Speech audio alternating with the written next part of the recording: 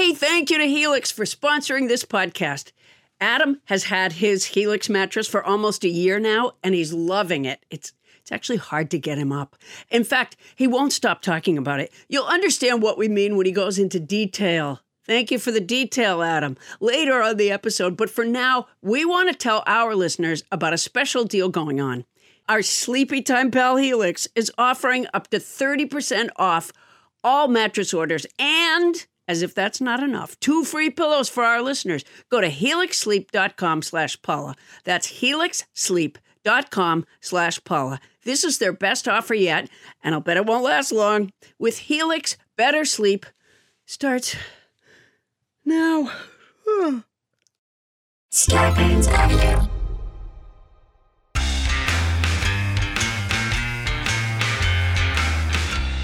Coming to you live from our houses in Los Angeles, California, it's Nobody Listens to Paula Poundstone, your comedy field guide to life. Tonight, grit. It's how we measure the coarseness of sandpaper. But for human beings, it means toughness, determination. Can you learn grit? Can you teach grit to your children? Paul Tough, that is his name, author of the bestseller How Children Succeed, Grit, Curiosity, and the Hidden Power of Character, is here to talk about true grit. And that doesn't involve a reference to John Wayne. 2020 has been a show of shit. What we all need is a show of grit. Plus, listener descriptions of our show. How do you capture 90 minutes of conversational madness in a one-line bottle? Our listeners try to put a cork in it. I'm Adam Felber, the man who attempts to use 60 grit sandpaper to smooth out the conversational grooves of this podcast and keep the topical marbles in their tracks. And now, please welcome the woman who's always losing her metaphorical marbles. It's Paula Poundstone, everybody. Hey! So nice to be sort of with you. Hey, Adam, and I want to thank tonight's house band, Tim Freeman, returning Tim Freeman on the guitar. Wasn't he our first house band? He was our very first house band. He's been on, I think, twice since then. He hails from Santa Monica, California, not far from you, Paula. So listen closely, you might hear him down the block. No, I think I've called the cops on him before for noise. Yeah, so I'm so happy. Tim, thank you for being here. And one more thing I want to get in here. Tim is with the Freeman Agency now, your source for digital marketing, and you can find him at thefreeman.agency. All right, what's new, Paula Poundstone? Adam, I was listening to a really good podcast the other day that I highly recommend. I can't remember the name. It's like 2020 War Room or something, but it's Al Hunt and James Carville, and I listen to it every week. And I noticed that every week they talk about, Al will always say, and remember to subscribe to our podcast. Right. And I was thinking, are we supposed to be saying that? Oh. Yeah, definitely. We should be saying that. Didn't we used to say that? We used to say it all the time. Yeah. Yeah. So what does it mean when someone subscribes? Well, most podcast apps, including Apple Podcasts, there's a subscribe button. And if you hit that button, then you don't have to remember to listen to our show. It automatically downloads into your file and lets you know that the new show has arrived every week. Oh, well, then we should say that. Yeah, that could easily increase our listenership. Yeah? Why did we stop saying that? I don't know. I would imagine it's Bonnie Burns' fault. What? No, I think we just got busy. What with the pandemic and all, maybe. Yeah, that might be it. That's probably what happened. Which, by the way, this is the kind of thing, though, that thank goodness we got our new intern, Shannon Polly. Shannon, could you come in here? Shannon can probably help us remember each week to say, please subscribe. Okay. You mean Shannon, who was on our show last week, and we kind of amusingly hired her as an intern? She's actually at your house now? Oh, yes. Yeah. What do you mean? Yeah, we hired her as an intern. Yeah. Right, to replace the late and lamented Doug. Yes, and hopefully she doesn't, come to the same ends. But, oh my gosh, she's been so helpful to me. In fact, when I sat down to record today, I had my earphones all ready to go. You know what? I know what you're referencing. I think our listeners might not, but if you subscribe to our podcast and this one gets to you 10 minutes later than usual. Yeah, we know why that is. The reason is we had to start recording later than we intended to today because Bonnie Burns forgot her headphones. And she said, they're downstairs. I have to go get them. And then you could hear a scary, creaky door. And then you could hear her go down the stairs. And then you hear her come back up the stairs. And then she cursed for a while. And I think she went back down the stairs. And then she came back up the stairs. And she said, they were in my pocket the whole time. Yes. And you know, a detail about that I love is that she said, see, I knew I'd been organized. Yeah, she's putting them in your pocket and forgetting about them is a sign of organization. No, I was very organized and prepared. I knew I had it all together. Oh, here's Bonnie Burns, everybody. Hi. And then they sat down for us to start recording, and they weren't here. I couldn't believe it. So I went down, and they weren't there, and that's when I remembered, I put them in my pocket. Then I came back up here, and I couldn't find them in my pocket because they're so stringy. The keys were in the way. Shannon, could you do me a favor and head over to Bonnie's? Bonnie, Shannon, I want to point out a few minutes. Yeah. You just told the exact story that Paula just told, only without jokes. Oh no, but you. okay. The difference is that Bonnie was telling this was from her perspective. It was the first person. Yes, you're absolutely right. Yeah, it was grittier. Bonnie, it was more raw. You could feel her pain and frustration. But Bonnie, I do want to encourage your future as a Foley artist. Would you mind opening and closing your door for a second? Okay, I'll do that. Because I really do want our listeners to hear this because this is really remarkable. I don't know what the big deal is about a door that creaks, but okay, I'll do it. It's like a Disney haunted house effect. Okay. I will say this. We have a lot of fun talking before the show starts. Okay, get ready. We definitely do. All right, I'm ready.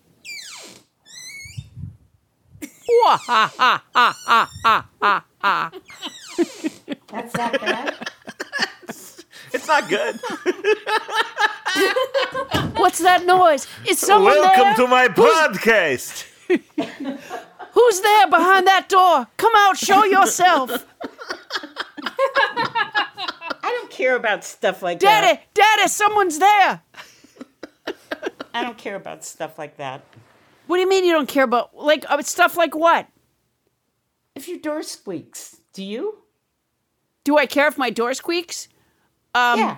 No, I don't care. It's just that Well, I do. I put some WD-40 on the hinges of my door just 2 weeks ago. You know why? Because I record a podcast in this room. Honest to God, I did it. Yeah.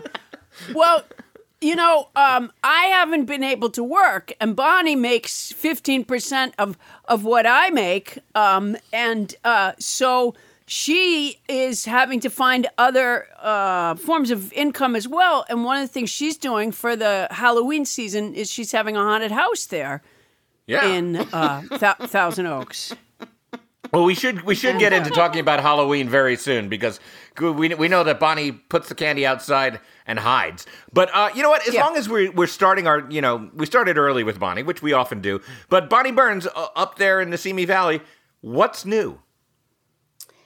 You know, I don't have a lot to talk about. I've been having a good time doing Paula's game show, which we record on Sunday afternoon. And I think it's been mostly nobodies that have been in the audience. And it's been really fun to, put faces to some of the names that have commented on the show. I've really enjoyed that. But I was going to say, I've had a few people take slams at Captain Crinkle on our Facebook page. Even though most people are very supportive. You. They seem to love you. Most people have been very, very nice. Captain Crinkle is beloved. Oh, okay. No, most people have been very, very nice. And even some people have said to stop picking on me, which I don't really think you do. But fuck them. I think it's all Yeah. meant in the spirit of good fun. Okay, I always thought this so. was from Kevin Gardner, and here's what he said.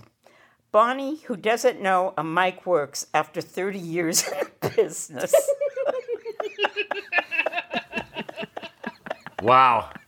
And hasn't washed her hair in months, is going to criticize Alyssa Milano's physique and her wardrobe, which was probably pulled by a stylist. And what is Bonnie's excuse? Sorry, asking for Alyssa since I've worked with her, and she's a doll. And what is Bonnie's excuse? Sorry, asking for Alyssa since I've worked with her, and she's a doll. Humor can cross a line. Boy, you know what's interesting? Wow. It's interesting that he doesn't say anything about your inability to read aloud.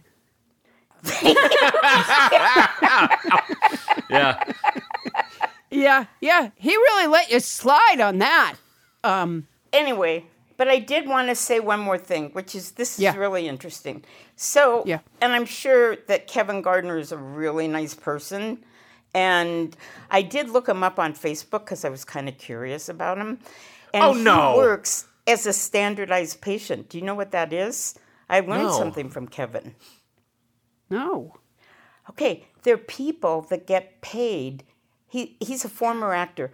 There are people that get paid to be patients for doctors in training. Oh, wow. I've done that before. Yeah. Tony, He's you've had done his that spleen- before? Tony, did you say you'd done it before? I've done it for like psychology students. Like yeah, I've wow. made up You- like problems to tell them. You made up problems to tell them? Like I Huh. was given a never mind. You were given. So wait, you made up problems to tell them? I was given like a background, so I didn't make up the problems. They were given to me. You were CIA. Tony, you worked for the CIA. You thought you were training psychology students, but you worked for the CIA. Did any of it involve killing someone? No. Yeah, Tony, that was CIA. Yeah. That would be CIA if that was the case. Yeah. I'm just surprised because I did not realize that Alyssa Milano was working her way through med school. I mean, Kevin did say he just worked with her, right? No. Yeah. Well, he did say he'd work with her, and she was very nice. And Well, then he must have been her I've heard patient. she's very nice. He must have been her patient, is my Honestly- point. I don't even know who she is. She's a cookie, you said. I thought that was really funny. She's a cookie? You said yeah. that. I thought it was Did really I? funny. Oh, Yeah. I've been having. Wow. I can't believe Tony made up problems and told them to people that were training to be psychologists. You know, one of the best jobs, it wasn't a paid job, but one of the best jobs I ever had was I fulfilled that service, and so did my wife, Jeannie, for a friend of ours who was going to massage school. You told them your problems? No. Every time she'd learn a new massage technique, she'd need to practice it. Like, it's shiatsu month. I'm about to have my exam. Can you come over? Oh, wow. You know, I'm kind of jealous of the experience you guys have had because I worked with a young doctor training in skin grafting. And, Oh, boy. yeah, it was hell. Yeah, it was really difficult. You know, I haven't seen you in a while because we've been taping from our homes. But there's a part of the skin from my inner thigh that now just flaps over my nose. Yeah. Yeah, the guy got a D. You should probably get him to remove that. Yeah. Well, the student got a D, and the teacher wrote "See me" on my forehead.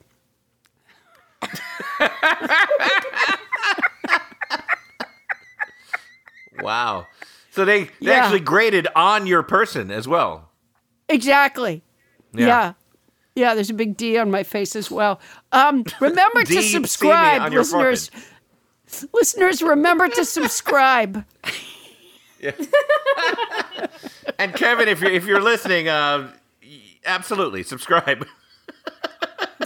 Did I tell you guys that last week one of my ears was sewn on backwards? No. That's not even a skin grafting thing. How did that happen? Yeah, that's what I told the guy. This guy's bad.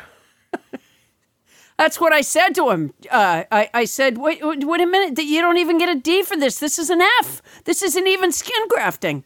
Yeah, he's probably gonna drop out. This is terrible. I know you're kind of in a tight financial situation now, Paula, what with comedy not being around, but you shouldn't take this gig. You know, I'm having to cup my hand over the other side of my ear now, which is hard to remember. I said you shouldn't take this gig. My God. All right, let's continue our journey around the horn, which is quite a slog these days. Let's go to Studio City. Tony Anita Hall, besides being a human guinea pig, lying to doctors about your medical conditions, what's new? I've been laying on the couch in my underwear, eating cake, and watching Keeping Up with the Kardashians. That is wow. Oh my gosh. How the hell do you stand the pace? That is a lot going on.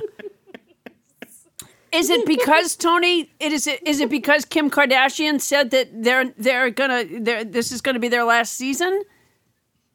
I caught a couple episodes and then I was invested.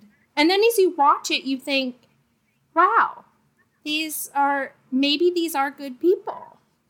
They do some No, that's Tony. ridiculous. Tony, I thought up until this moment, I thought the most questionable thing that you ever did is book yourself on a cruise for the Corona times. And then book again, yourself on another. twice. Yeah. Yeah. But Tony, now this. I feel like you're telling us a story about yourself, about a problem that you have that isn't true, in case we're psychology students, because that's ridiculous.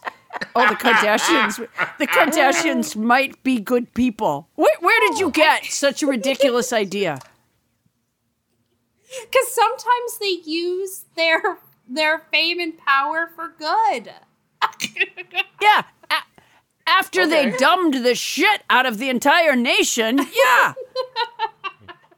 Yeah. I don't know. If they donated all their money to schools, it wouldn't even make up for that show. Yeah, honestly, right. They're in a deep hole. They do have a lot of money. Tony, what possessed you? Like the first time you sat on the couch in your underwear and you had some cake, which is already somewhat odd, but okay, there you are in your underwear with your cake, and you pick up the TV clicker. Did you already know what time the show was on? Had you planned it, or you were just clicking around and you came across it? I was just clicking around, and I came across it. How bad must the other shows that you passed have been? Yeah. It's easy watching. It's often on, like, sometimes I'll pick up my computer, do some emails, and the show's just on in the background, too. Okay. So it's just, easy. Wow. But sometimes I'm really invested as well. I mean, Yeah, it sounds like it. I want to keep up with them. Wow. Yeah. Speaking about keeping up, Paula, do you have a word for us? I do, which puts me not just keeping up with the Kardashians, but way past them. The word is purulent. It's What? an adjective, purulent. It's an adjective that means consisting of, containing, or discharging pus. Ew. Here, I'll use it in a sentence. Trump Okay. spews lies like a purulent wound. Wow. I can't tell you how many people have told me that my vocabulary song has been an invaluable learning tool for them. It's actually not that many. I just can't tell you. That's all. I know the number will grow when I add this word, though. So here we go. Let's see. All right, let's hear it. Here we go. This week's word is purulent. It's an adjective that means consisting of, containing, or discharging pus. I hope that never happens to us. Last week's word was seminal. It's an adjective that means of a work or event or idea, strongly influencing later developments. The Democratic Convention had virtual celebrants. The week before that, we had insouciant. It's an adjective that means carefree, unconcerned, free from care or worry. I'll eat it even if it's furry. Going back before that, we had hyperbolic. It's an adjective that means deliberately exaggerated. This podcast is richly financially compensated. And not long ago, we had lugubrious. It's an adjective that means dismal and sad, like when ducks poop on everything you had. Let's never forget Gallimaufry, which I pronounced wrong until nobody James Hyder corrected me. It's a noun that means confused jumble or medley of things. Hodgepodge, who's podge, Who's podge? hodgepodge. Adam doesn't think my song is replicable, but I do.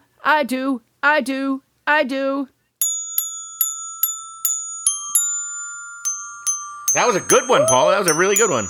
Yeah. Whoo, Yeah, boy. really. Bravo. You brought it home. Encore, So- encore. Oh, I'm so No. glad you asked. This No. week's word- She didn't. No. Nobody meant that. That was her. That was her practicing saying a problem that she doesn't really have for a Yeah, psychologist. doctor, I've student. got Encore. Yeah. Purulent. It's an adjective. Wow, that means I didn't know that word until this moment. So consisting now I of, have learned containing, something. or discharging pus. Purulent. That's gross, huh? Coming up, author Mike Loomis wrote, "Grit is a measurement of sandpaper and determination. In both cases, it defines an ability to change surroundings and not be changed." We'll find out how to get grittier. That's coming up when we return on Nobody Listens to Paula Poundstone.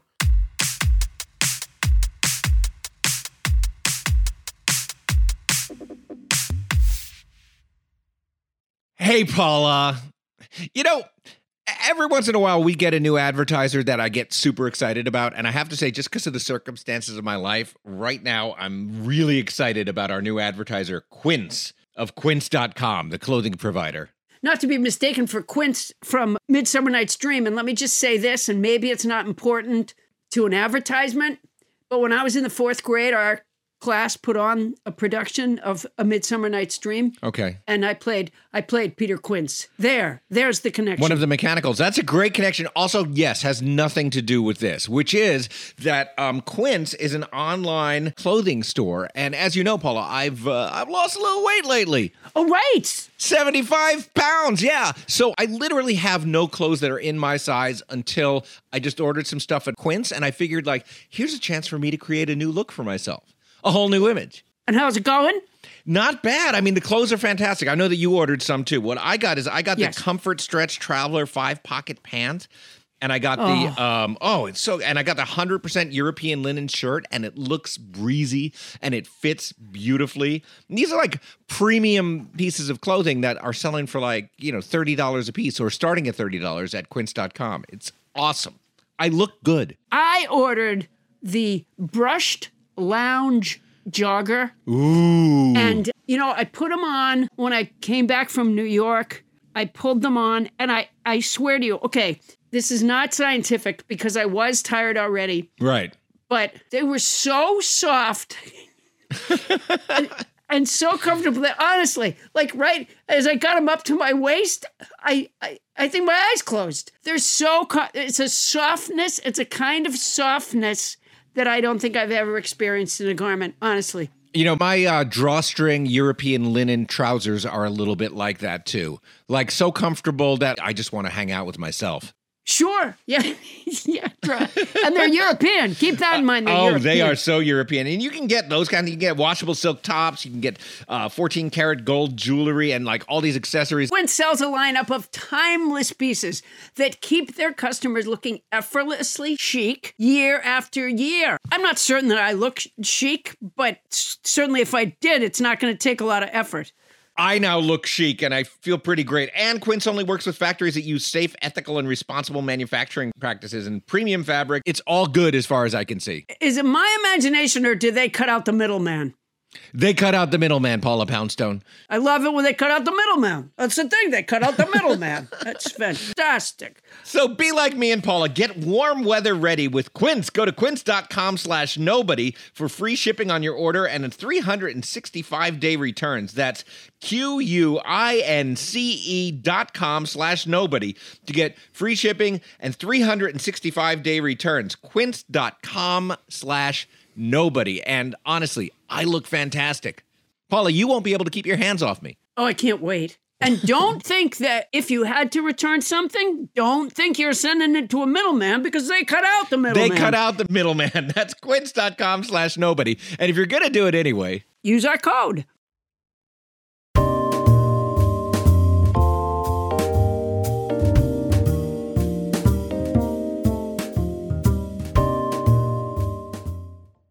On this day in unremarkable history, Lizzie Borden's dad said, "Well, I don't know what you want it for, but yeah, sure, you can borrow it, so long as you put it back."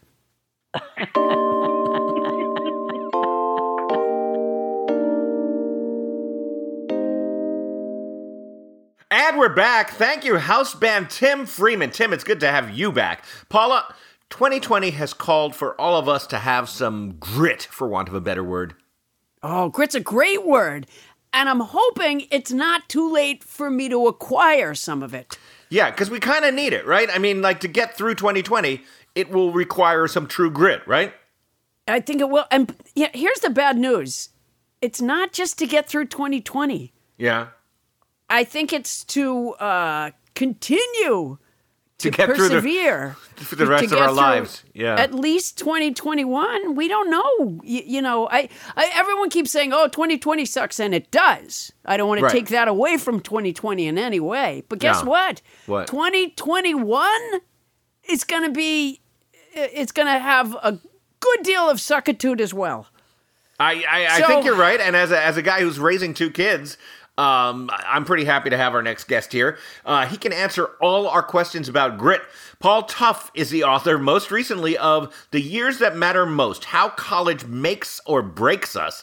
His 3 previous books include How Children Succeed, Grit, Curiosity, and the Hidden Power of Character, which spent more than a year on the New York Times bestseller list. Please welcome Paul Tough. Yeah, thank you. Hello. What a lovely welcome. Well, thank you. Thank you so much for being here, Paul.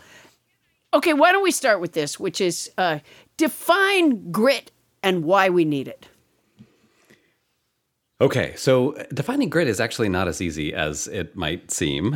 So grit, the way that I write about it in my book, How Children Succeed, is the invention, the work of this psychology professor at the University of Pennsylvania named Angela Duckworth, who went on to write a book called Grit. And she defines grit as passion and perseverance for things that you really care about. Like, it's not just the side of grit that I think a lot of us think of, which is sort of the true grit side, which is just putting up with terrible stuff, right? It's just resilience. It's surviving awful things, right? And that's an important quality, but it's not a very aspirational one. Like, I really want to just be able to suffer well, right? But the more aspirational grit that Angela talks about and that I read about in my books is about being able to persevere toward a goal, right? Having a goal that you really care about and being able to stick with it despite failures, despite setbacks. Okay. Now, that's a good definition. Why would you say that we need grit?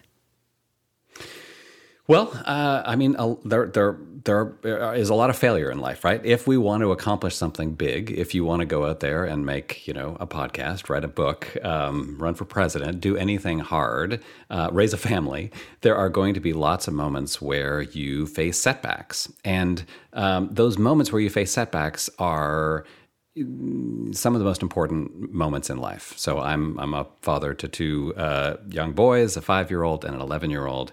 And when I think about any value that I have in their life, it's about helping them through those moments, right? And in lots of ways, that is, I think, what grit is, or the grit that I care about.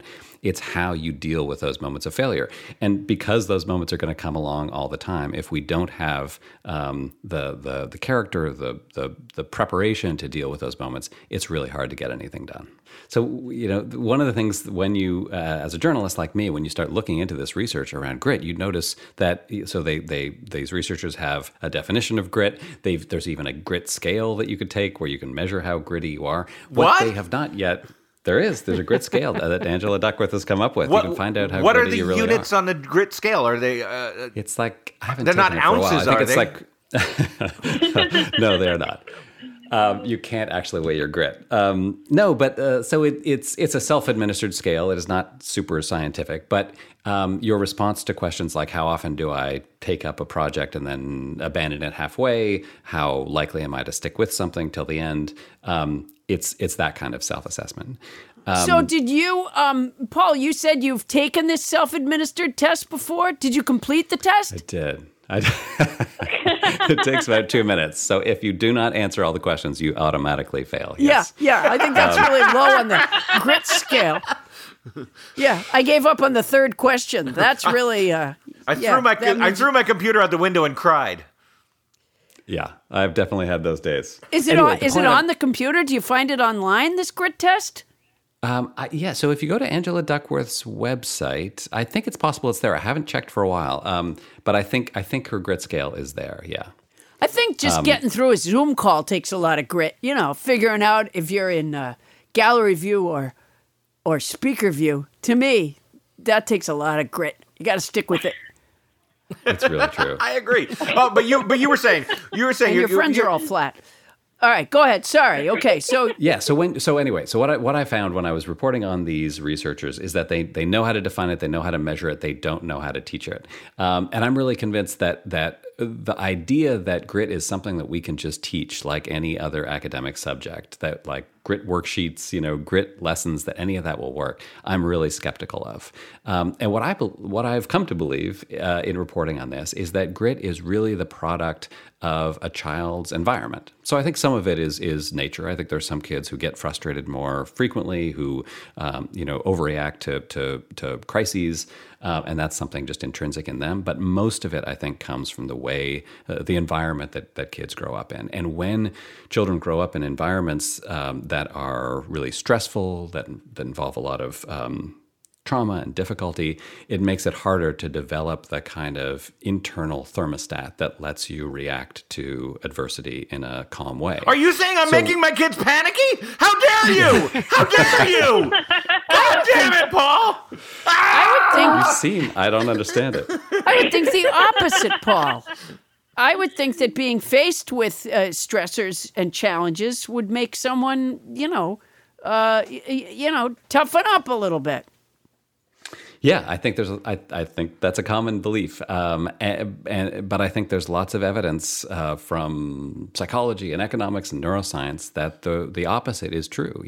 The research about attachment shows that there's this very counterintuitive thing that happens in childhood, that when children, infants in the first 18 months of life, live in a very safe, warm, nurturing environment, they are the ones that end up being the most confident, right? They have what psychologists call a secure base from which they can explore the world.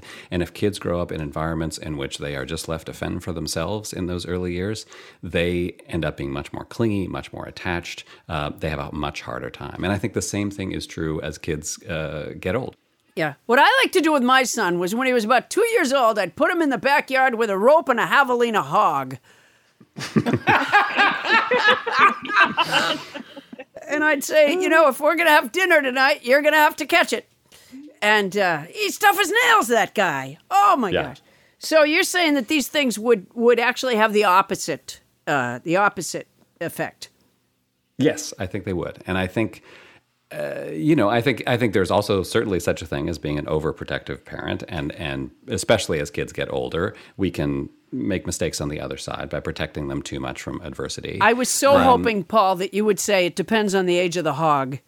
That was the correct answer to that. Yeah, I mean, I think if we're talking about middle schoolers and teenagers, if we're overprotective, they get this opposite message, which is that we don't trust them to actually be able to handle themselves in the world, right? So another quality that psychologists talk about as being really important in the development of these non-cognitive strengths like grit is autonomy, having a sense of your own autonomy, that you can actually do things. And when we protect our kids too much, especially when they're older, that's exactly what they don't get. They don't get that sense that anyone believes that they can do things on their own. Oh. So it's a tricky balance, I think, and definitely things change as kids get older. We want to give them lots more, love and support in infancy, and give them more autonomy as they get older. But I think there are still, so I have a 5-year-old and an 11-year-old, and with the 11-year-old, who has a fair amount of autonomy. Still, I think the most important thing that I can do for him is help talk him through these moments of crisis, these moments of failure. And I think the difficult thing for parents is to be able to communicate that, like, I care about this moment, I care about how you're doing, I care about your feelings in this moment, but I'm not going to solve this problem for you, right? You can do it on your own. And getting that right, I get it wrong at least half the time. Getting that right is, I think, one of the most important tricks of parenthood. Is it too late by the time they're young adults? I don't think so. I mean, I think that parenting never really ends. I think there are still those moments where your kids have problems, have crises, and if you're lucky, they'll seek your advice and talk to you about them. And again, I think there are parents, even of young adults, who still try to solve those problems for them. Right. And I don't think that's helpful. Right. I think you can commiserate, you can empathize, you can show your support, but still say, I trust you to work this out. I trust you to solve this. The other day I was walking my dog, and there's a lot of foot traffic in Santa Monica now. And I saw Dad doing that. You know what it is the second you see it, which is he's running with his kid, little kid. And he's saying to the kid, "Oh my gosh, you're beating me." Right? You're faster than me, the little kid. And I used to do that with my kids too. It was really fun. They'd get all excited that they were going to beat their mom in a race. Is that a bad idea? No, it's a great idea. It's great. I mean, that I feel like the idea that we have to be mean to our kids and beat them in foot races, and that is going to lead to them being sort of stronger and more resilient. It's just not true. I think again, it's possible to go too far the other way. It doesn't also make them not want to run faster? I mean, that wasn't my experience with my kids. I can already beat Mom, so there you go. No, they love it. So let me ask you this, Paul. What about me and Paula? Is it too late for us to develop grit, or am I just going to freak out every time the doorbell rings for the rest of my life? Is that true of you? No, it's not really true. It's not really true of me. But can we develop grit? He's very unflappable. Yeah, I mean, I think I really believe that people can change, right? I think basically what we're talking about is just like, can you change as an adult? Can you deal with the problems of your life any better than you did 10 years ago? And there's lots of examples of people who get stuck and don't really change, but there are lots of examples of people who do. And to me, that's not sort of specific to grit. That's not about doing grit exercises or grit training as an adult. It's about all of the things that help us change. It's about coming to understand yourself better, coming to, coming to terms with what motivates you in life. And I think that happens to people at all stages of life. One of the things I like to do is when I see a stranger's little kid running, I come up beside him and then just take off. And I go, "Hey, I beat you." It just, builds up my self-esteem. Well, Dr. Angela Duckworth wrote, "Grit is living life like it's a marathon, not a sprint." Take that one to the bank, kid. Stay tuned to find out more about hitting the wall as you live a grittier life.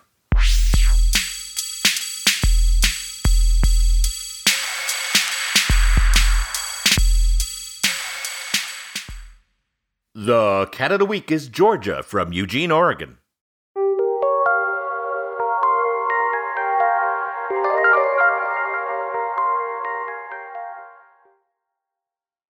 Hey, Paula, it's been almost a year now since I got my Helix mattress. And as you remember, there was some drama surrounding Helix mattresses. Because when Helix first sponsored us, Bonnie took the mattress and she's been loving it. But finally, I got my chance to get a Helix mattress and I sleep so well. I mean, the family bed is where we all gather. We watch movies in our room occasionally and everybody just piles on it and it's comfy. And yet when one person hops on, the other half of the mattress doesn't fly up. I'm a fan. Well, you know, Adam, everybody is unique and everyone sleeps differently. That's why Helix has several different mattress models to choose from, each designed for specific sleep positions and feel preferences. Models with memory foam layers to provide optimal pressure relief if you sleep on your side. Models with a more responsive foam to cradle your body for essential support in stomach and back sleeping positions. Plus, enhanced cooling features to keep you from overheating at night. And if your spine needs some extra TLC, they got you. Every Helix mattress has a hybrid design combining individually wrapped steel coils in the base with premium foam layers on top. It is the perfect combination of comfort and support. I agree with that last bit. I don't get all the technical stuff about the mattress, but it is soft and supportive. Helix offers 20 unique mattresses, the award-winning Luxe, which I got, and ultra-premium Elite collections, the Helix Plus, a mattress designed for big and tall sleepers, and the Helix Kids mattress, designed for growing bodies and endorsed by child sleep experts, and my daughter now wants one. So, how will you know which Helix mattress works best for you and your body? You go to their website, take the Helix sleep quiz, and you find your perfect mattress match in under 2 minutes.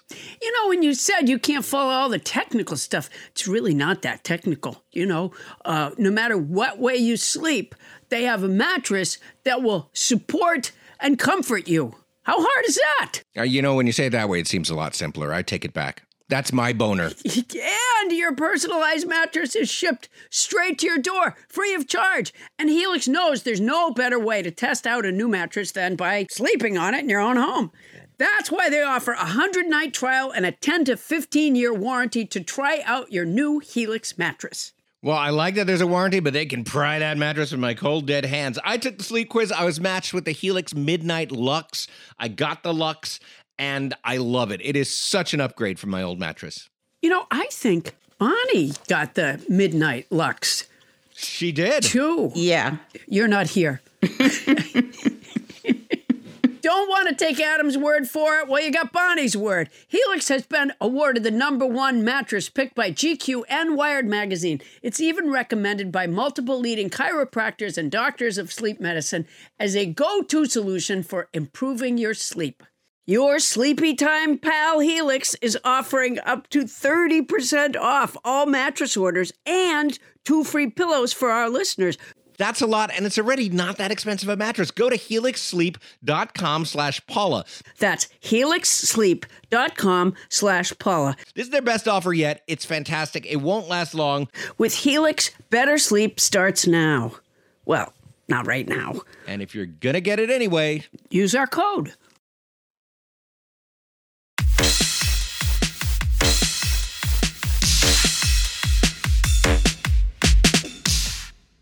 And we're back with author Paul Tough. All right, Paul, we've been talking about this whole grit thing. Tell me, how is grit related to IQ, or is it?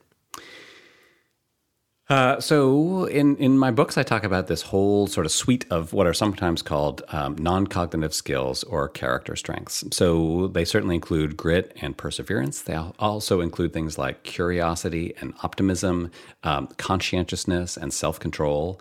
And what researchers have found, it's difficult to sort of parse these things out and say this one's more important than that one. But what researchers have found is this whole collection of non-cognitive skills, what psychologists and educators sometimes call your character, that matters at least as much as IQ in your long-term success.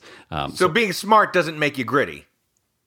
No, that smart intelligence and grit are definitely disconnected.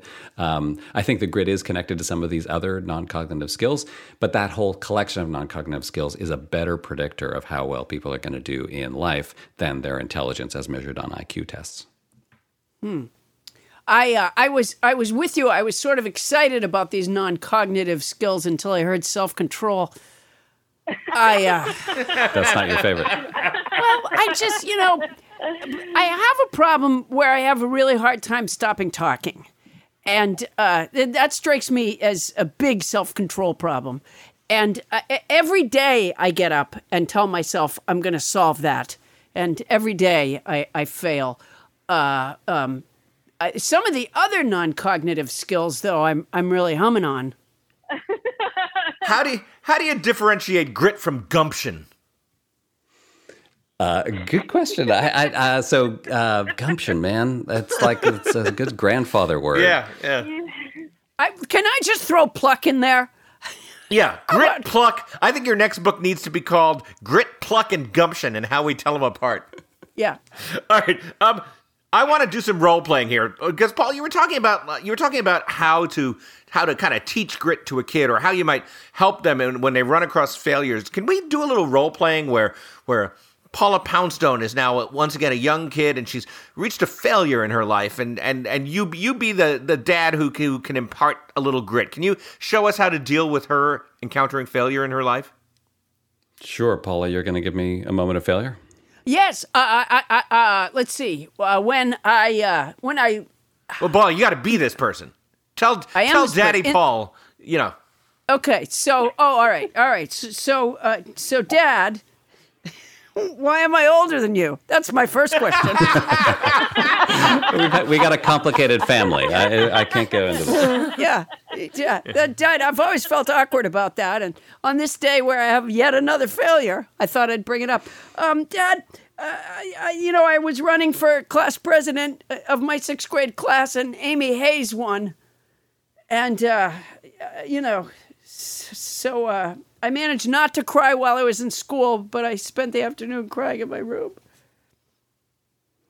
Paula, I'm really sorry to hear that. That's rough. Are you going to run again next year? Not for the 6th grade, Dad, unless I have to repeat the 6th grade. Well, I just saw your report card, and while you're already feeling bad, I've got some more bad news for you. Oh, no. This is going off the rails. This has gone off the rails. So there's more than one failure there, is there, Dad? Do you really think this is the time to bring that up? Paula Poundstone, you stop sassing your father. Is that Mom? Yeah, of course, honey. I'm appalled that you're letting your kid push you around like that, Paul. What kind of father are you? Get back in there and teach her some grit. This is where the javelina in the backyard comes in. Dad, right. Do I have to go in the backyard with the rope and the javelina? Yes, you have to hug? get dinner. I mean, I don't care about the election. It's time to get dinner. I tried so hard. That was the thing. The hardest thing, Dad, is that nothing rhymes with Poundstone. So when I tried to make a slogan, it really held me back. And let's be honest, there are no issues in the 6th grade. We have no power. All right, let me think of another one. Okay. All right, so now, Paul, I'm in high school. And I should I be younger? Should I be younger? I try to think of something that happened when I was younger. I feel like this is not going in a productive direction at this point. What do you mean? I feel like we could just role play the rest of the interview. It'd be kind of fun. It is fun. Okay, wait. No, let me get younger. Okay, wait. I have to think about something that I failed at when I was younger. Surely there were more. How about tying your shoes, Paula? Okay. Oh my God. I couldn't tie my shoes for the longest time. I just wasn't getting it for the longest time. So what would you? So Dad, will you tie my shoes? You're 15, Paula. I think it is time. I believe in you. I really think you can do it. Dad, we worked on this all last year. You know what, Dad? You made a shitload of money off that book about grit, curiosity, and hidden power of character. How come you won't buy me some loafers? Some Velcro shoes. Yeah. I think I want to return to this interview. No, I'm really liking this. No, this is, yeah. Paul's a great dad. Paul, let's apply this, and I think you're probably going through this in your life as a dad right now, and it is grit related. Our kids are going to school on Zoom, and it's super frustrating when things go wrong. Are there some basic actions or habits that we can use to help the kids get through, the inevitable? I mean, there's so much drama going on around just getting through a school day on Zoom. There is. I mean, even beyond Zoom, I think this is an intense moment for a lot of families. I mean, there's some good things about it, right? Like we're spending a lot of time together, which can be good or can be bad. I think a lot of families are getting closer, but there's no question there are some new stresses, certainly with school, but with everything else, with not seeing friends, with families that are suffering job losses and illness.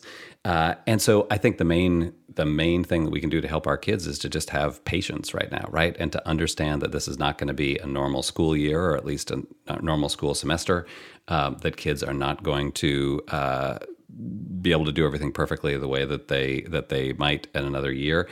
And I think it doesn't mean we give up. It doesn't mean that we just write this semester off. But I think we've got to just have like a little bit more patience, a little bit more, give our kids a little bit more leeway in how they make it through this period. So what about, I guess if we're talking about maybe a more normal time, what about sports for your kids? Is that a grit builder? Yeah, I think it really is. It's interesting. In my book, How Children Succeed, one of the teachers who I wrote about, who I thought was the best grit instructor who I met, was this teacher who never talked about grit at all. She was a chess coach, and so a chess coach gives us a very different image than the sort of like Gene Hackman basketball coach or the football coach. It seems like if you're a chess coach, they don't even give you a whistle most of the time. Yeah, they don't. I had a math coach that used a whistle. And he'd really? Go, yeah. He'd like blow the whistle in your ear and go, "You didn't carry the 2." Yeah. It's an emotional thing. So this was, she was an amazing coach. Her team was this middle school team in a public school in Brooklyn. They were fantastic at chess, but they still would lose all the time, right? Anytime you play chess, you lose. And what I think she did that was so effective with her class was help to teach them, to help to talk them through these moments where they would fail. And the way she did it was by analyzing exactly what they did wrong, right? Which you might think is a really sort of painful way to experience your failures. Like, let's parse it out. Let's see exactly the mistake that you made. But actually, I think that's really valuable, and I think it's valuable in school, and I think it's valuable at home as well. Because when you fail, when Paula lost her election to Amy Hayes or whatever Amy her name Hayes, was, but right, I've forgotten all about it. Amy Hayes. Like that just feels like, well, I'm a terrible person, right? There's nothing that I could do differently. Right. But when, a chess coach or a basketball coach or anybody else sits you down and says like, no, it's not, you didn't make every mistake. You made this particular mistake on, move 38 in your chess game. Then you can understand that that's a failure that you can come back from, right? Because it's something that you can actually fix. So that's why I feel like coaches are in this sort of unusual position to help young people develop grit. And all of us, I think, have to become slightly better coaches in order to help our kids do better. Rub their nose in it. Got it. Exactly. Hey, Paul, let's talk about grit and gender. Is there a grittier gender? Are we not teaching grit correctly to one gender more than the other? So the place in the literature about non-cognitive skills where there's a real gender gap is not grit, it's self-control. And so, Paula, you were saying self-control was not your strong suit. No, it isn't. In general, actually, it is girls who have more self-control than boys, as anyone who's raised boys can attest. And one of the things that is true now when you look at academics is that girls are doing better in school, yes, like at every level, right? Yeah. So it's certainly true in elementary, middle, and high school, but it's true like on PhD programs, it's true in math, it's true just all down the line. And that is not necessarily because they're smarter, although we can debate that, but it is because they have better strategies for making it through the day, for sticking with their work, for getting things done, and that really plays out in. Why do they have better academia, strategies? Right? I think there is. I think there's something cultural, and I think there is something intrinsic, right? I think that it is true that girls are better able to manage those intense emotions. But I also think we create sort of cultural ideas about what boys can do and what girls can do, and we sometimes, I think, force girls to be too self-controlled, too straight-laced. That has a lot of downsides, but when it comes to school, it's a really effective thing. Yeah, it's a big fucking problem for me being too straight-laced. Absolutely. Listen up, Paula. Yeah. So, Paul, your newest book is The Years That Matter Most. Tell us what that's about. What year matters most? That book is about college. It is about the years right after high school. And it's really about higher education and social mobility. And so how our system of colleges and universities has sort of conspired to make it hard for low-income and first-generation students to succeed after high school. There are certainly examples of moments where low-income kids manage to get to a great college, and that is one of the best and most effective instruments of social mobility. But for the nation as a whole, college right now is this big sorting system that makes it easier for kids who grow up in affluence to go further and do better, and makes it harder for those who grow up with fewer resources to succeed. So I look at that from lots of different perspectives. I follow some students through the high school and into college. Can't you get arrested doing that? Follow from a respectful distance. It's a little creepy, Paul. That's all I'm saying. And like hung out with admissions officers, spent some time at the University of Texas, took a calculus class. And so I put all these stories together to try to paint a picture of where higher education is right now. So, not to name names, but the people who cheated to get their kids into colleges, right? And it's not just the names that we know. It's more than that. For sure.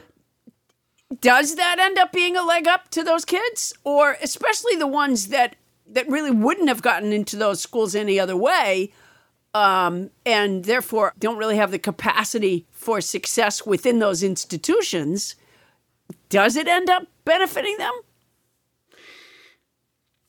Well, I think it's a good question. So, I did a bunch of reporting with this one SAT tutor in Washington, D.C., who is the most exclusive, most sought after SAT tutor. He charges $400 an hour. So his services are legal, right? Unlike what happened in the Varsity Blues scandal. Wow. But there's something very reminiscent of what was going on in the Varsity Blues scandal, right? These are parents paying an enormous amount of money to get their kids into college. And just the fact that it's legal doesn't mean that it's right, and it doesn't mean that it's necessarily helping those kids. So, and I think it's a real conundrum. Like, there is data that shows that getting into a highly selective college does pay off in terms of your income. But I think it goes back to this grit and parenting question that we've been talking about. These are, parents who are parents of young adults, right? Of teenagers who are paving the way for them, acting like snowplow parents, right? Getting every possible obstacle out of the way. And I don't think that works. I think that is depriving young people of those opportunities to experience failure, to have some setbacks, to find their own way around those problems. And I think when parents go that far, certainly up past the point of illegality, it is really undermining those kids rather than helping them. Interesting. Well, thanks to you, Paul, we've learned about grit and its importance in our lives, and now we're going to take that information and run it through the old Poundstonator. Paula? Great. Tim, if I can get just a little bit of, ambiance music, I'll tell you what the Poundstonator spit out. Well, Pilgrim, everybody needs grit just to get through life, but right now we're riding through the meanest period we've ever known. You're gonna need grit, Pilgrim, and your kid's gonna need grit. Barrels of it. Your kid's gotta fail and process that failure. Learn from it. You gotta be there for them, but don't stand in the way of their failures unless it's a safety issue. Don't stand and watch them drown, but let them strike out. Let them think they're in gallery view when they're in speaker view. Let them talk while they're muted. Let them spill some milk, burn some cookies, come in last. The part where you come in is example. Show them. Show them how to get up and get back on the horse. Show them there'll be another day. Show them finding joy in little things. Show them caring. Show them stick-to-itiveness. Show them you don't always get what you want when you want it, but that doesn't mean you quit. Show them pluck and gumption. Hell, name them pluck and gumption. That'll teach them. He is the author most recently of The Years That Matter Most, How College Makes Us or Breaks Us.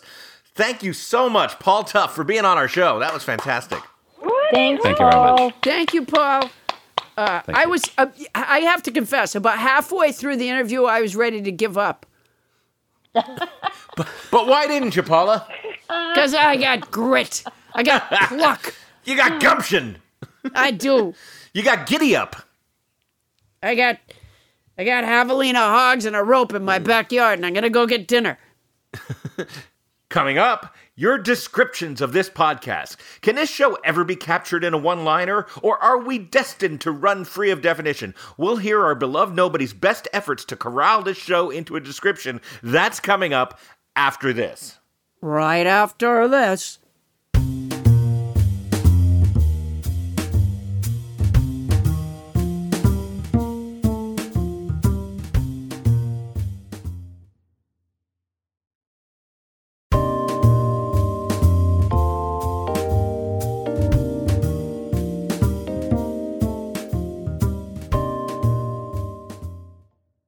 Fun fact, koala bears are one of the few species that have human-like fingerprints, which lends a vital clue as to the identity of Melbourne's eucalyptus bandit.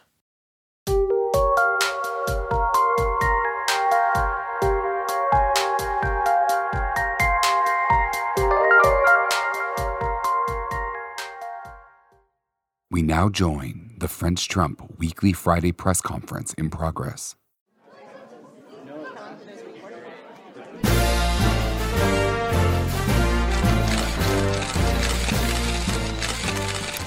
Yes,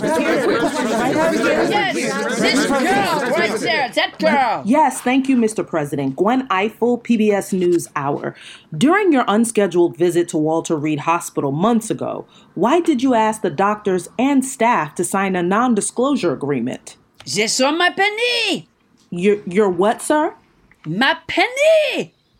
His what? What? They saw his what? What is he talking about? Did you get that? Wait, do you know what he means by that? What is? Is it a kind of pasta? I have no idea. They saw his penis. Next question.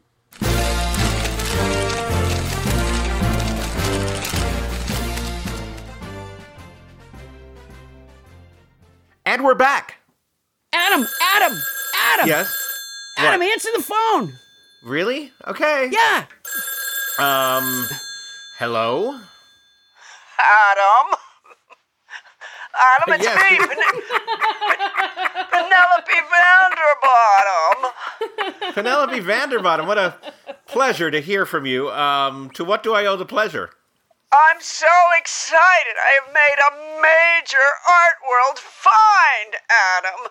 You know, Van Gogh couldn't afford to pay models, so he got himself a mirror and he painted himself. It was a method of developing his skills.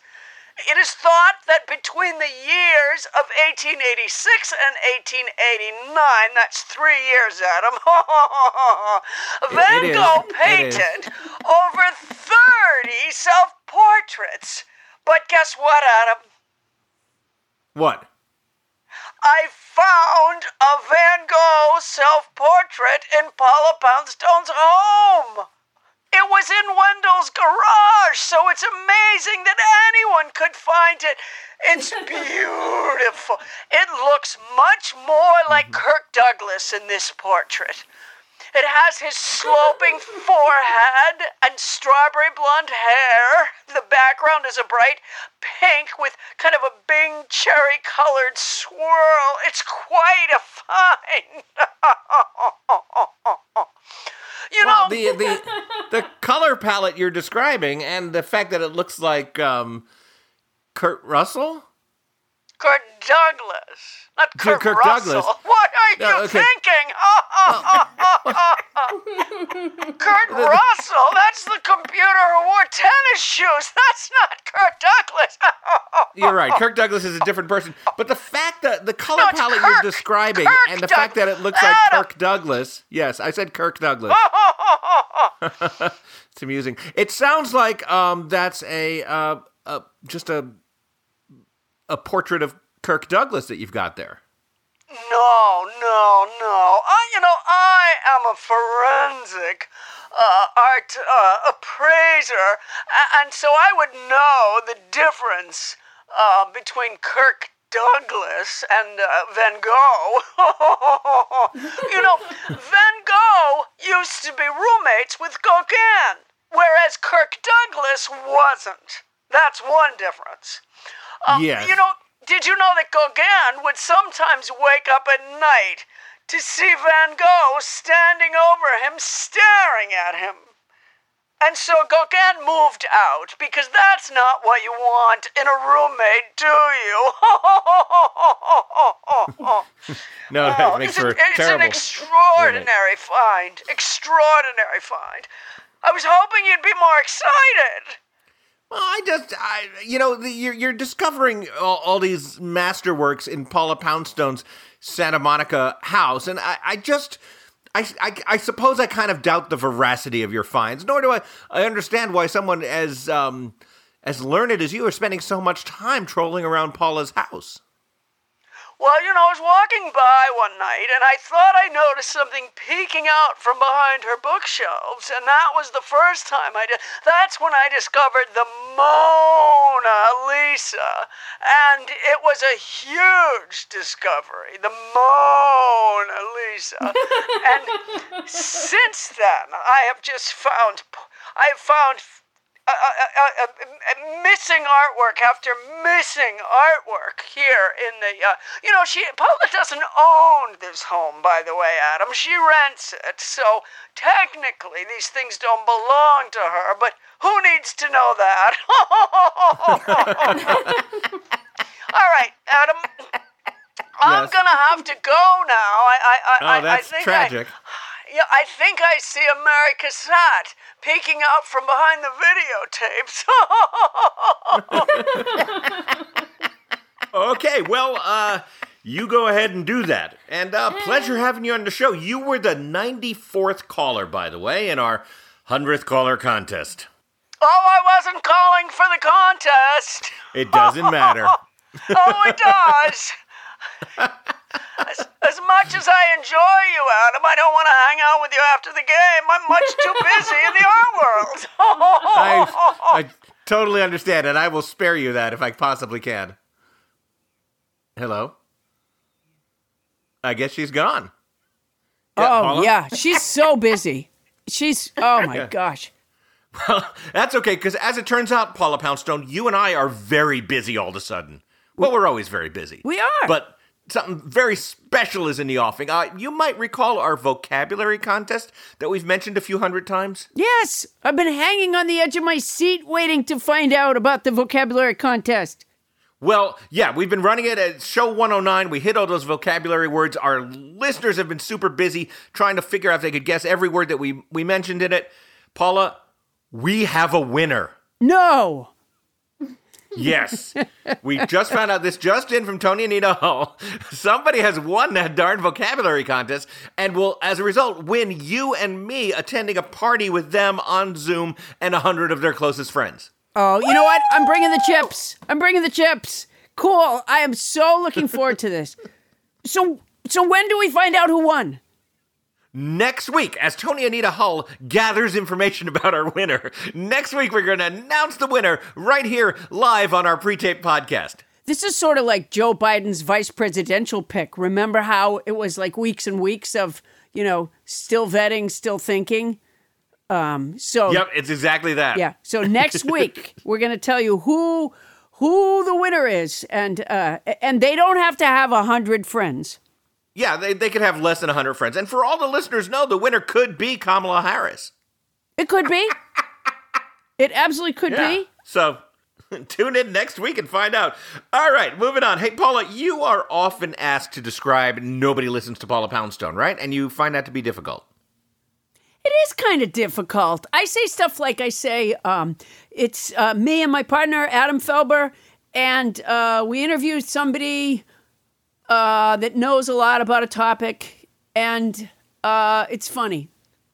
That's how I say it. I just fell asleep during that description of our very entertaining show. Yeah, it's compelling the way I do it. And it's the opposite of compelling. But, you know, we laid down that challenge to describing our podcast to our listeners. And, you know, as you know, nobody's have really, over the months, stepped up to the task to the point where if you were to go to paulapoundstone.com right now, you would see splashed across near the top of the page rotating quotes from our listeners of describing the show. It's really been heartening that they can do such a good job of describing it. They do a great job of describing it. That's my favorite part of the website, actually, is those listener descriptions that are up on the left-hand side. You can't miss it, you guys. But now, let's bring out some new candidates for show descriptions. We have our own Tony Anita Hull. Human guinea pig Tony Anita Hull is it's going to step up to the microphone. Bonnie Burns, a microphone is what you talk into when you're recording something. Thank you, Adam. I didn't know that after 30 years in show business. Well, you should have. Just ask Kevin. Yeah. Why does that hurt Kevin? Tony, want to step on up? Tony Anita Hull, everybody. I'm ready. All right. Okay. Lay him on us. Okay. First one is from Lois Schmidt. Imagine the Mad Hatter's Tea Party hosting a weekly TED Talk. Ooh, I like that. That's really nice. Yeah, that is really nice. Yeah, Lois, nice job. Lois Schmidt, of course, being Mrs. Schmidt's youngest. Yeah. Is right. Bonnie crinkling? Bonnie, was that you crinkling? No, my earplug was coming out. Your earplug was coming out, so you felt the need to shuffle papers? No, I'm not shuffling papers. Wait a minute. Schmidt. Your earplug was coming out without going to the doctor? Go back to Lois Schmidt. Okay. She sounds like she's under a log right now. And she's waving us off. Go back to Lois Schmidt. Don't tell anybody I'm here. Go back to Lois Schmidt. All right, Tony, what else you got? At the Mad Hatter's Tea Party, who's Bonnie? I think, obviously, you're the Mad Hatter there, Paula, and I fear I might be the White Rabbit. But who's Bonnie? Bonnie's Alice. I thought I'd be Alice. Yeah, I was going to say Tony was Alice, and Bonnie might be the doormat. Alice. I'm an overweight Alice. Don't give Kevin, Bonnie. Don't give Kevin any more ammunition. Don't talk about my friend Bonnie like that. Yeah. Thank you, Tony. You're just loading Kevin for bear. What did Alice do? She went, ooh. Is that what she did? She was always surprised. Ooh, ooh, you didn't ooh. read Alice in Wonderland? No, I did. What is that sound you're making? Did you watch some kind of like 1975 softcore porn version of Alice in Wonderland? No. You said, what did Alice do? That? Didn't she make, wasn't she always surprised? Okay, what was the noise when she went through the rabbit hole? No, you know what? You're thinking of Cher's backup singers. Cher's backup singers went, ooh. Do-wop. Yeah, no, Alice didn't do that. She didn't have a signature. That always bothered me. She didn't have a signature sound, Bonnie. She would exclaim things like, "Oh, curiouser and curiouser," and stuff like that. Yeah, Oh, and she I cried a about lot. that part. Yeah. Okay. Well, okay. In the presentation, you're going to have to rehearse, I think. All right, Tony. What else? Thank you, Lois Schmidt. That was great. What else do you have, Tony?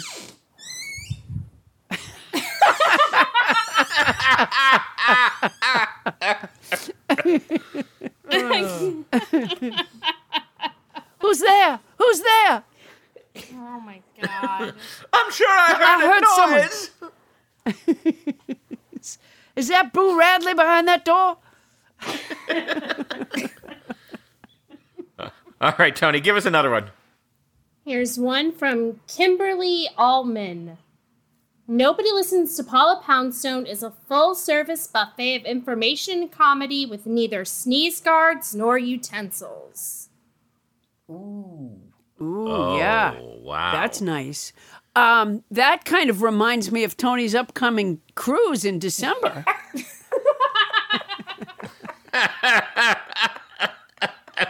She'll have to be reporting back. So a full-service buffet, Right. a full-service buffet of information and comedy. I feel that we do have sneeze guards. Let me just say that. We may dig in with our hands, but we do have sneeze guards, Kimberly. That's right. As opposed to Tony's upcoming cruise, which is just going to feature, a Corona dance night on every Saturday. Exactly. Yeah. Everybody lick your food and pass it to the right. Yeah, they have one event on the new Corona cruise where they have a singles dance, and the way that you tell someone you want to dance with them is you spit on their mask. And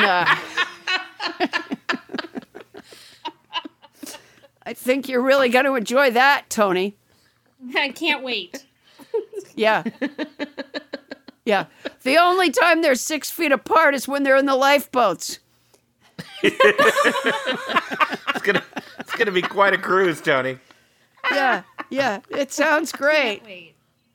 Yeah. Well, thank you, Kimberly. You have anything else in that hopper for us, Tony? I do. This is from Aisling Faye.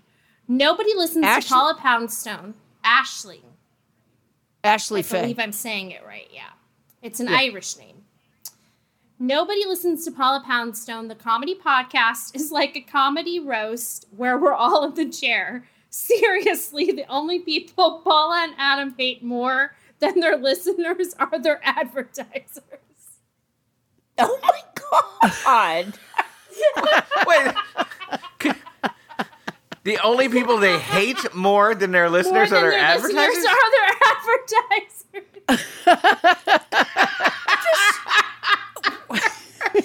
That's ridiculous. We don't hate our listeners, nor our advertisers. I can't. Ashley, Wow. what Fuck you, on Ashley. earth?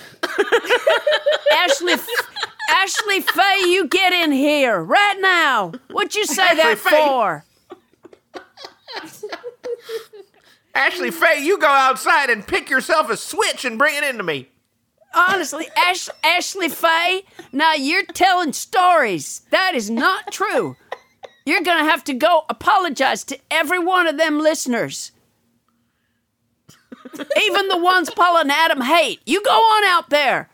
That is not nice talk, and that's not the kind of thing that comes from Nobody Listens to Paula Poundstone. Absolutely not. Ashley Faye, you come back here. Ashley Faye. All right, then don't come home tonight. I can't believe you said that, Ashley. Well, Paula, I have to say that in recent weeks, to Ashley's point, when we do our mailbag segment and we field criticisms from our listeners, we don't always take it really well. That's a handful of whiny listeners. That's not Ashley Faye. Ashley Faye, you're taking things out of context. You put them back in context right now. You get in Ashley this Faye, house. you got to go march right up to that bathroom, take a bar of soap, and put it in your mouth for an hour. That's exactly right, Ashley Faye. You're going to be blowing bubbles out of your nose. I think she's Irish. Oh, Ashley, you've let down the whole family. It's the shame of the neighborhood. You're going to have to walk the cliffs tonight. She's not Irish. Ashley Faye, you come in here and eat some Lucky Charms. You are not Irish. All right. I can't believe Ashley Faye says that. I know. And your comments are said with love. And we turn down a lot of sponsors that we don't think are right and that we don't endorse. Ashley Faye, I'm not yelling. I'm trying to talk to you about a mistake that you've made. You don't want to keep making mistakes, do you, Ashley Faye? No, you don't. You want to correct your mistake and move on. Now, you tell the people, you tell the listeners that Adam and I love, L-O-V-E, love. We love our listeners and our sponsors. You write that And down. sometimes we just have to whip them into shape. That's all. It's out of love. Sometimes they're a little rough around the edges, and we might file at it. Yes, but that's not the same as hating. Sometimes we got to smooth you out. Sometimes they're a little rough, and we maybe lubricate them. That's it. Well, that just took a turn. You know, like a lotion, like a Jergens or something. That kind of lubricant. Right, Not of the course. other kind of lubricant, Bonnie Burns.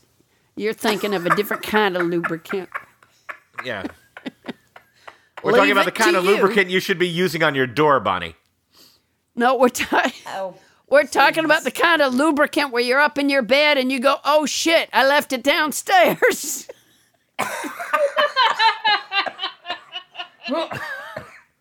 And then you run downstairs and you look for the lubricant, you can't find it, and then you run back upstairs, and then you run back downstairs. Here? And then you say, oh, the lubricant was in my pocket the whole time.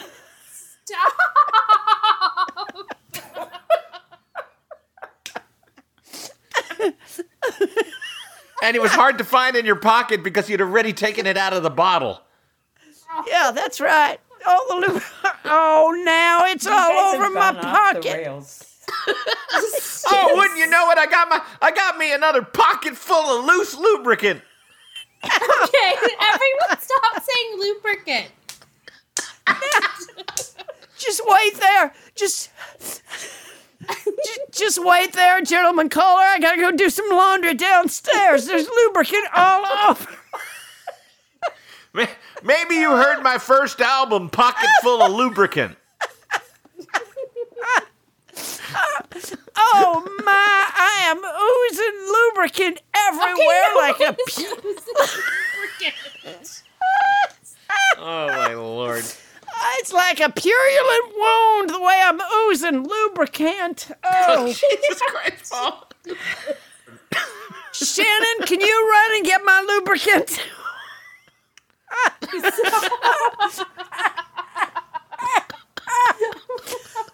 Oh my God. Oh.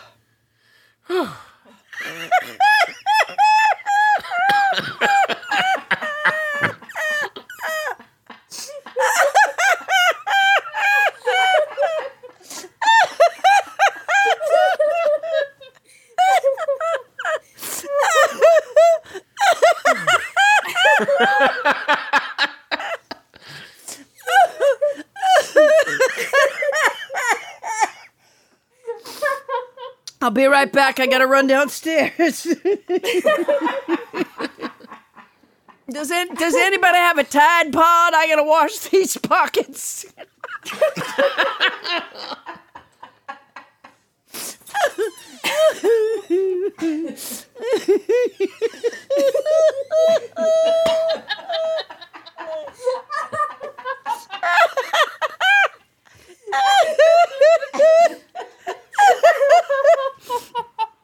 We don't even really need listeners.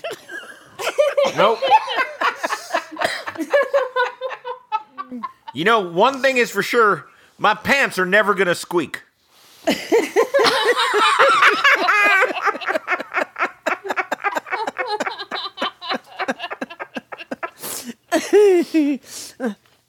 Now, you see, Ashley Faye, if we were to have a lubricant advertiser, We wouldn't be hating on them. no, we love lubricant. Bonnie, tell him.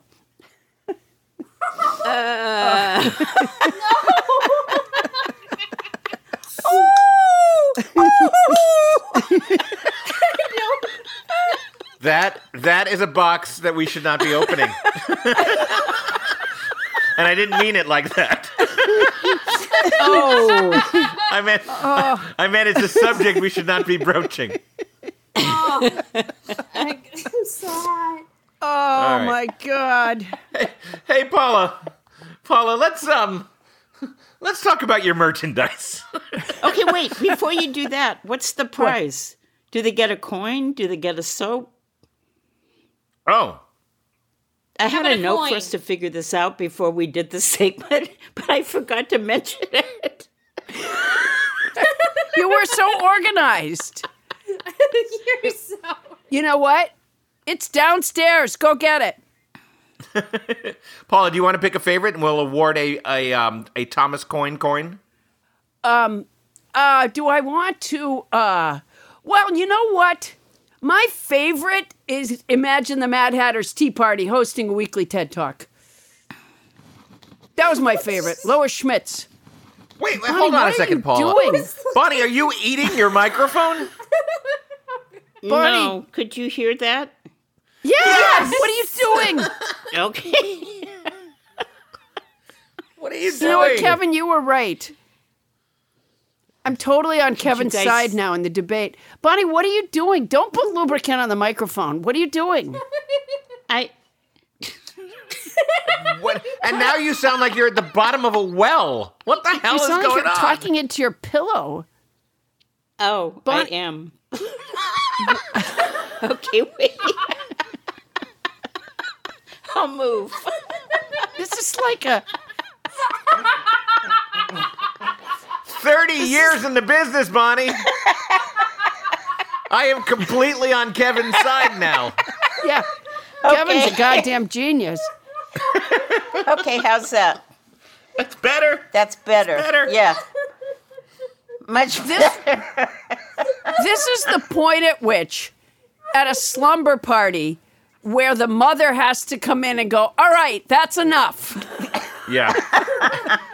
And I feel like that's my job here. So, Paula, pick Girls, pick it's pick a time. winner. It's time. Let's stop this. Let's stop this now and go to sleep. You're all going to be cranky in the morning. I did, Adam. I picked Lois Schmidt, if you'll recall. It was just before Bonnie buried her face in her pillow and began talking. I know. Now, all right. So, Lois Schmidt, congratulations. We'll be sending you your prize for Imagine a Mad Hatter's Tea Party hosting a weekly TED Talk. That's terrific. And Bonnie, move away from the mic. I'm not really? Okay. All right. Oh, my God. I could have All been right. killed. Shannon, Now- could you come in here? Paula, let's talk about your merchandise. Adam, I often dream of being in a medically induced coma, at least until February, but it just doesn't seem practical. My second choice is to have time to curl up with a good book. If our listeners can't fit in a medically induced coma right now and would like to curl up with a good book instead, my book, The Totally Unscientific Study of the Search for Human Happiness, is available in paperback or on CD at the store at my website, paulapoundstone.com, or you could support your favorite bookstore by getting it from them. Booklist calls it smart, sweet, and laugh out loud funny balm for exceedingly stressful times. When might that be? And by the way, you guys, I'm happy to autograph a copy just for you. Some of our listeners also, Adam, are enjoying a break from the purulent year of 2020 by watching my goofy new game show, Nobody Asked You, starring Paula Poundstone on YouTube and Facebook, in case Vlad wants to watch. Check it out, and if you like it, tell only your closest friends. Well, that is a very fun show. And speaking of fun shows, the baseball season is coming to a close. The postseason is in full swing. And if you want to check out Jeff Cesario and me doing our Starburn Sports simulcast, well, check your local baseball schedule and check my Twitter feed, because we will be simulcasting those games in a comedic fashion. You watch on ESPN or on TBS, and you listen to us at StarburnSports.com. So it's you guys. So you guys are covering the game, right? You're doing the color commentary on the games. You and Jeff Cesario, who I love. And what kinds of stuff do you say about Babe Ruth? Well, we don't really say a lot about Babe Ruth, Paula, because he's what sports fans call dead. Oh. And not very much in the game anymore. So maybe you'll say, like, Babe Ruth is up. He's doing his practice swings, and then Jeff will go, he's dead, Adam. Is that right? Yes. It's very much like that, except we don't pretend that Babe Ruth is up because we're literally watching a game that's happening live. Oh, I see. If you want to enter our theme song contest, everybody, send your song to us at nobodylistens-to-Paula-Poundstone@gmail.com. Once again, that's nobodylistens-to-Paula-Poundstone@gmail.com, which is where you send all of your communiques to us. That's our show. Nobody Listens to Paula Poundstone is hosted by Paula Poundstone and yours truly, Adam Lee Felber. Special thanks to our guest, Paul Tuff, and thanks to our house band, Tim Freeman. Our show is produced by Paula Yay, Tim. Our show is produced by Paula Poundstone, Adam Felber, Bonnie Burns, Ken Lezebnik, and Tony Anita Ho. Mixing by Michael Hoagie, Starburns production by Land Romo, and thank you so much to current intern Shannon and former intern Doug, but not forgotten. Transcription services for the show provided by TranscribeMe, a premier internationally used transcription service. Use code Paula Poundstone when placing your order at transcribeme.com to receive an expedited service. That's our show for tonight. Won't somebody please listen to me?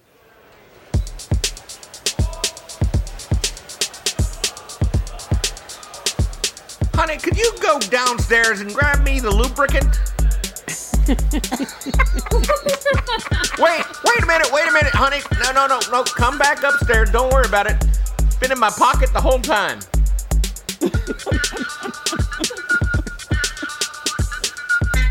Pocket full of lubricant.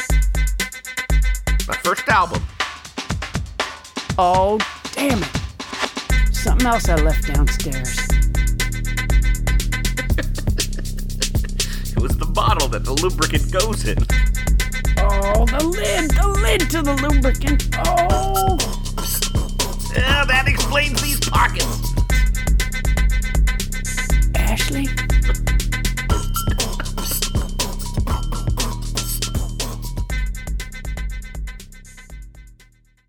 Starburns Audio. A podcast network.